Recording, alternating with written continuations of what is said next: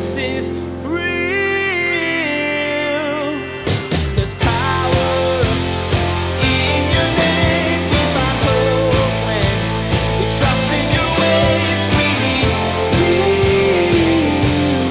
Jesus is real. The point of the parable is that what you have, the gifts and the talents, even though this is speaking of a unit of money, the skills, the life that you have, the time that you have, all of that has been given to you by another, by God. And God holds each one of us responsible for how we broker the gifts and talents that we have. What gifts and talents do you have? You may be a hard worker, good at sports, kind and generous to others, or whatever is unique to you. Did you know that those things have been entrusted to you by your Creator?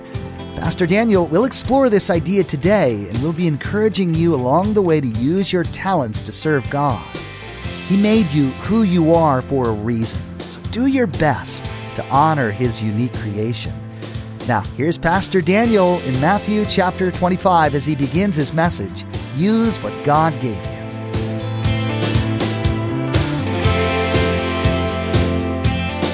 Jesus is real. So as a parent, I'm super happy to be able to say that, I'm really proud of my kids. I have these three kids who are just such great kids. And partially I'm just proud of them because they're growing up happy and decently socially well-adjusted with me as one of their parents. I give a lot of credit to my bride, Lynn, but each one of my kids is unique. Now, if you've been around Crossroads at all, I've told you lots of stories about my oldest, Obadiah. We don't tell a lot of stories now because he's in middle school, so if I mention his name, I'm not allowed to. So he's the child that we shall not talk about. And then, of course, Annabelle, our youngest, is, we talk about Annabelle all the time because she's loco in la cabeza, and so there's tons of stories. And she's still too young for me to be able to tell all the stories and her to remember it all. But I don't often tell stories about my middle child, Maranatha. And so every once in a while, Maranatha will say, well, Dad, why don't you tell stories about me? And I say, well, because I don't want you to get a big head. And I say that realistically, because next to Jesus, Maranatha is the most solid person in our house. So if you have spiritual strength, there's Jesus of Nazareth, there's Maranatha, and then there's my wife. And so it's kind of a funny thing. But Maranatha is really quite an extraordinary young lady. So Maranatha is actually the type of kid who, I always say that if you ever want parenting advice, you can just talk to my Maranatha. Because Maranatha is the kind of girl where it's if something's going on and I'm handling something, Maranatha will be like, hey, Dad, can I talk to you about something? Sure, Maranatha. I don't really think you handled that the best. And then I'm like, well, Maranatha, how would you handle it? And then she tells me, and it's I should have handled it that way. So I'll be like, hey, Maranatha, next time if I'm handling it kind of wrong, can you grab me before I screw the thing up and just give me a little talking to, and then I'll handle it the right way? And she'll be like, oh, I can do that, Dad. I just don't want to get in trouble like that. And, so, and that's who Maranatha is. And she's she's pretty awesome. But, one of Maranatha's greatest qualities is actually, she has this tremendous ability that when she wants to do something or learn something, she won't stop until she knows how to do it. It's a really powerful quality. So, a number of years back, and it still goes on to this day, Maranatha, like a lot of young people, decides that she wants to do gymnastics. And so literally for an entire summer, if you look for Maranatha, you just see her feet because she'd be upside down. You know what I mean? And literally at first it began with her doing handstands with her feet against the wall. And then I'd be like, Maranatha, if you're going to put your feet on the wall, you got to wash them first. And so Maranatha would go wash her feet before she worked on this stuff. That's the kind of kid she is. You know what I mean? And she'll just keep doing it and doing it and doing it until I just watched this the other day. We have a trampoline in our backyard, and Maranatha was just doing backflips on the trampoline over and over and over again. And what was really cool is that she'd try it, and if she doesn't stick it, she would fall down. She'd get back up. Just try it again until she got it. Now, what I loved about watching that is first, I'm super proud of my daughter, and I couldn't do a backflip unless I was trying to break my neck for fun. You know what I mean? And so the fact that she was doing that in itself was pretty extraordinary. But one of the things that it reminded me of the fact is that, there's a spiritual principle that is at play there as well, is that for a child, you can keep doing things and not stick the landing and not get it right, but you just keep doing it until you get it. But as you get older, you have a tendency to be at some point be like, I probably shouldn't do this anymore. Like, I just can't do this, right? Or you start to read into your current moment all this stuff from your past. And I think as it relates to following Jesus, I think this is also really important because, there's a time, I think, when we all get saved and we start to grow a little bit where we start to think to ourselves, I really want to be all that God would have me to be.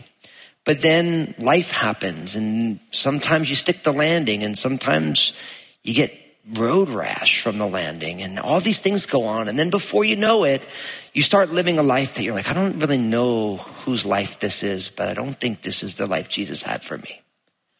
Right? And so I want to share with you today a parable, one of these stories that Jesus told that really teaches us that we need to use what God has given us and that there's risk involved. Now, the parable that I want to share with you, what we know of as the parable of the talents, this parable also has been really meaningful to me in my walk with Jesus. And I'll try and share a little bit about that as we go. So in order to get at this today, open up your Bibles to Matthew chapter 25. Matthew 25. We're going to be taking verses 14 to 30. Matthew 25, 14 to 30. So Matthew is the first book in the New Testament, the first of the four Gospels.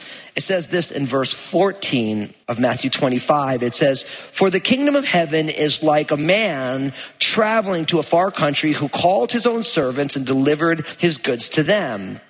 And to one he gave 5 talents, and to another 2, and to another 1, to each according to his own ability. And immediately he went on a journey. Then he who had received the 5 talents went and traded with them and made another 5 talents. And likewise, he who had received 2 gained 2 more also. But he who had received 1 went and dug in the ground and hid his Lord's money. After a long time, the Lord of those servants came and settled accounts with them." Now we'll stop there. We're going to take the whole story, but we'll stop right there for now. So you get here that this story, there is a man who obviously is very wealthy because he's about to travel to a far country, and he called some of his own servants and he delivered, it says, his goods to them. Now it says that to one of these servants he gave 5 talents, to another he gave 2 talents, and then finally to one he gave just 1 talent. Now when we hear the English word talent, we often will think of some sort of skill, some sort of, we could use the word chops. Somebody's good at something, whether it's mental or some sort of physical skill. But in the Bible, the word talent, and in that culture, was actually a unit of exchange. It was a type of money. Now, depending on in what community you're in, the talent had different weights. They didn't have a standardized money in the same way that we do today. But by all accounts, a talent was an extraordinary sum of money. By most conservative estimates, it would have been about 20 years' wages for the average person. Okay, so what you realize is first, this man who's delivering these talents is extraordinarily wealthy because, giving somebody 5 talents would be the equivalent of 100 years' wages for the average person. So this is obviously a very wealthy person, and he's delivering to his servants not small sums of money. Now, there's another parable, the parable of the minas, which tells a similar story, but with a different unit of measure, which was a much smaller amount. So you really have this man is entrusting to these servants some extraordinary amounts of money, and he gives to each one according to their ability. So this man is not under any obligation to give any of the servants a certain amount, but he gives it to them and then he goes away. Now, by way of starting to apply this to our lives, this parable begins to tell us something very important that I think we need to grab hold of. It is that we are all stewards. We are all stewards.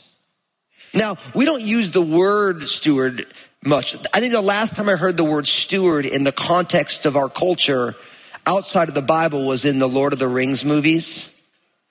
Do you remember Aragorn was the king, but there was the steward who was caretaking the role until the real king came. You guys remember that? If you don't remember it, we don't judge you.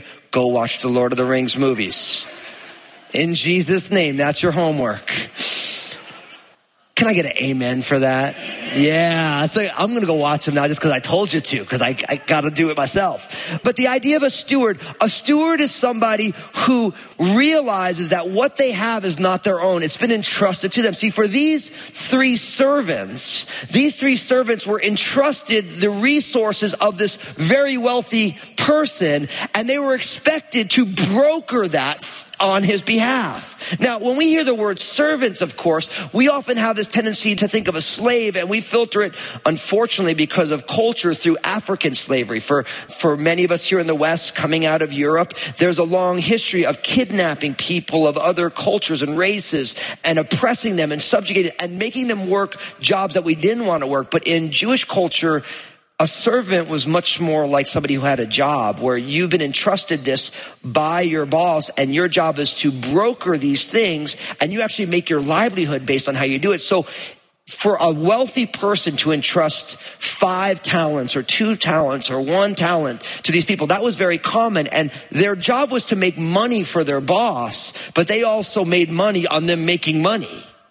So it's amazing that Jesus uses investment banking as actually, this is what this is. It's investment banking as the setting for this. Now, I say that we're all stewards because I think what's important is that you have to realize that nothing that you have is yours and yours alone. It's all been entrusted to you.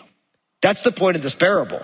The point of the parable is that what you have, the gifts and the talents, even though this is speaking of a unit of money, the skills, the life that you have, the time that you have, all of that has been given to you by another, by God. And God holds each one of us responsible for how we broker the gifts and talents that we have. Now, I think that this is extraordinarily important because I think maybe the single greatest issue in our world today is the fact that people don't realize they're stewards. People have these gifts and talents, and so to speak, they're driving them like they stole it. But the problem is you did steal it. It's not yours.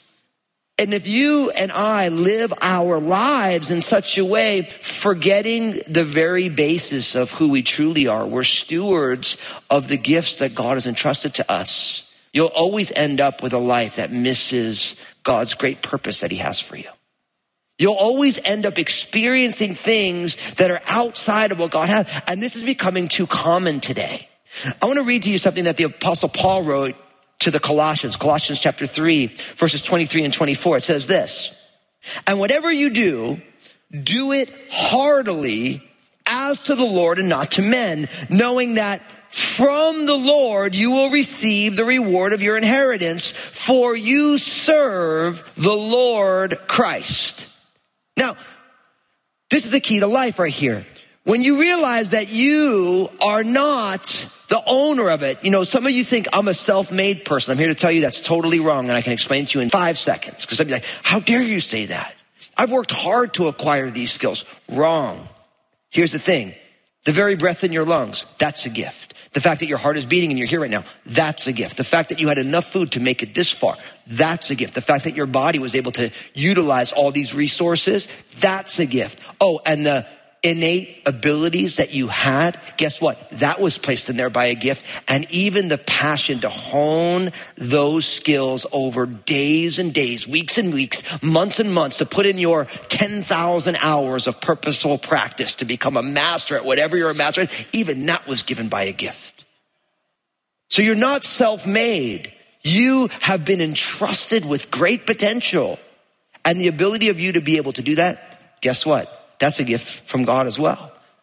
So whatever those things are, we're supposed to do it heartily as unto the Lord. See, here, this is a key to life. When you realize that it's not yours, you were bought at a price, you're not your own. All these gifts, they were given to you by God. Why someone can sing and everybody loves it, and another one sings and it makes dogs weep. Right? It's like, God gave one person the gift, the other person he gave the gift of torturing animals, you know? It shows that there's a gift. The fact that there's a guy on our staff, his name is Luke Stillinger. I love Luke. This guy's amazing. You give that guy a spreadsheet, that dude can do magic on a spreadsheet. Dude, you give me a spreadsheet, I just want to throw up. All those little cells and stuff, I'm like, what is this? right? It's a gift. So here's the thing though, whatever gifts God has given you, you do it heartily as unto the Lord. You live your life saying, God, this gift you give me, I do it as unto you, right? And as I do it unto you, I trust, God, that you, as I live for you and other people get the benefit, that you are going to reward me for stewarding this gift because really I serve you. Now, here's the question you have to ask yourself. How are you doing being a steward? Or are you one of those people who've taken your life and you're driving it your own way? See, this entire legend, this entire parable, this entire story is forcing us to look at how do we live our lives. You know, and we live in a culture that loves success. And I don't know anyone who doesn't. But I heard this said, and I've heard a lot of variations of this quote. There's nothing worse than being successful at something that ultimately doesn't matter. Like that's the great tragedy. The great tragedy is not being unsuccessful. It's being successful at things that actually don't matter. And I'm here to tell you that if you don't realize that you're a steward, no matter what you do, you're going to be one of those people who can be successful at something that ultimately has no purpose. It's not eternal. It's temporal. It's temporary. When God wants us to live for something way greater than that. So he gives each one of these servants, one guy gets 5, one guy gets 2, one guy gets 1. They all get a different amount. But what we find is that this man then leaves and he goes to a far country. Now look at what happens in verse 16. It says, then he who had received the 5 talents went and he traded with them and made another 5 talents. And likewise, he who had received 2 gained 2 more also. But he who had received 1 went and dug in the ground and hid his Lord's money. And then after a long time, the Lord of those servants came and settled accounts with them.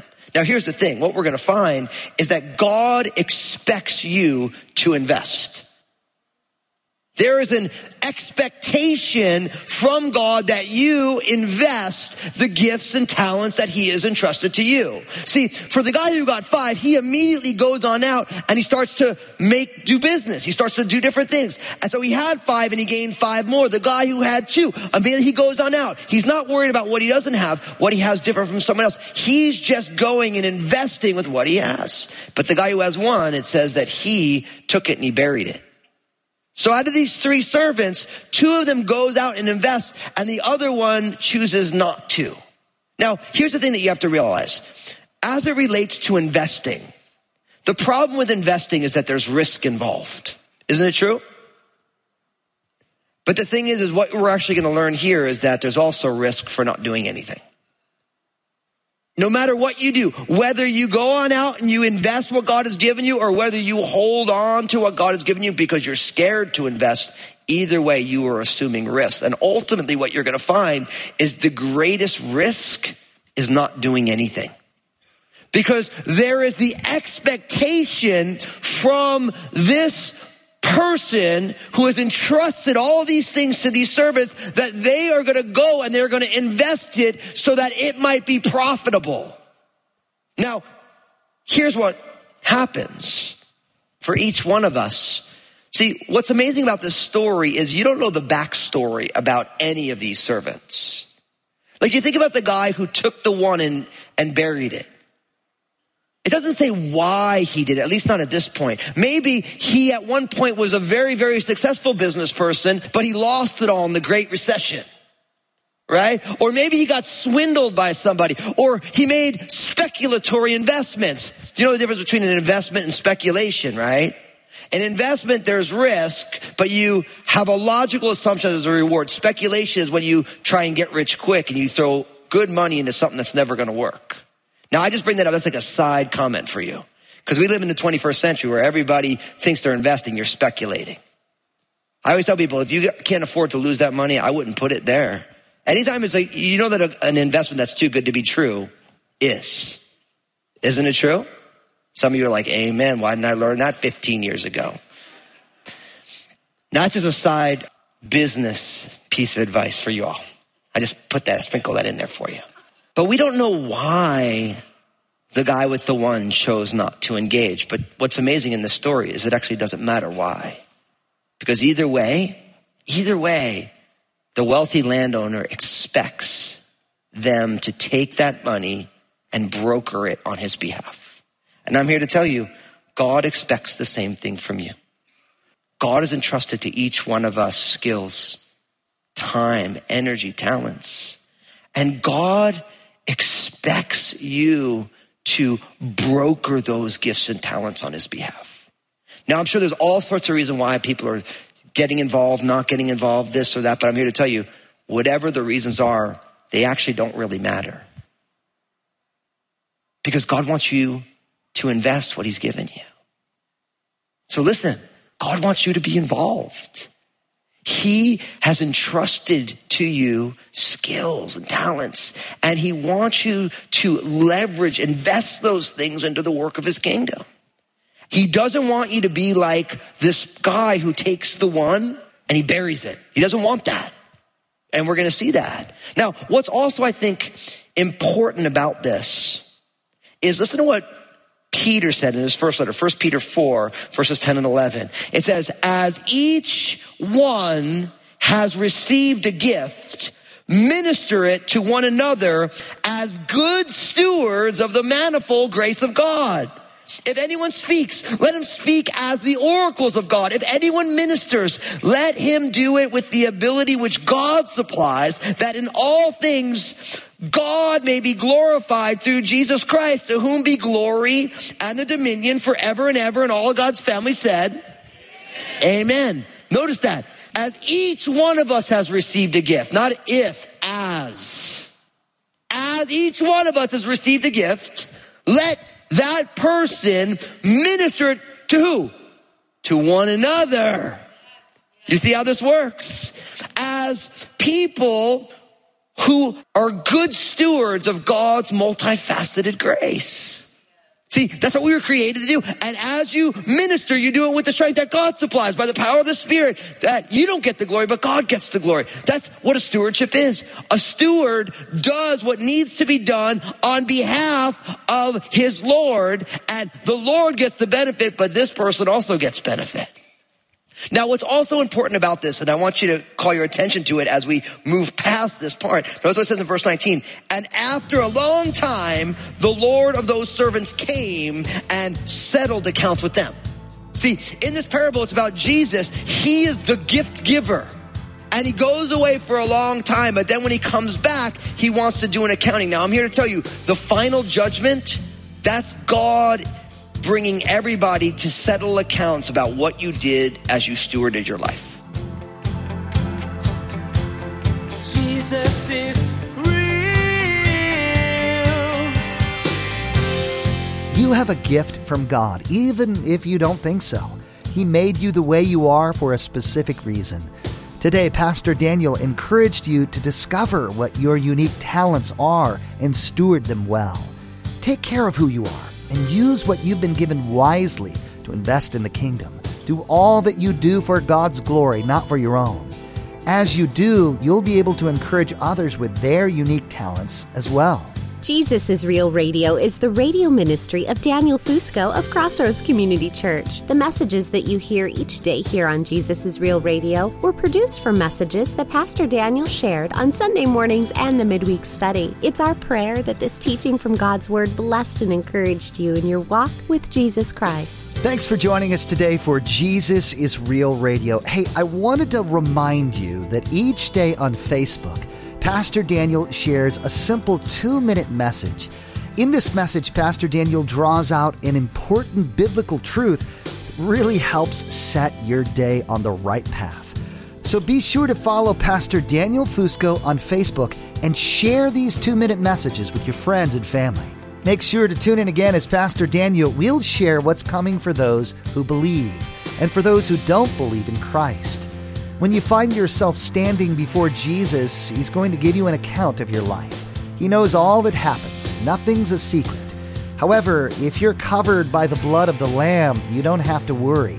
He's paid the price for your sins of the past, present, and future.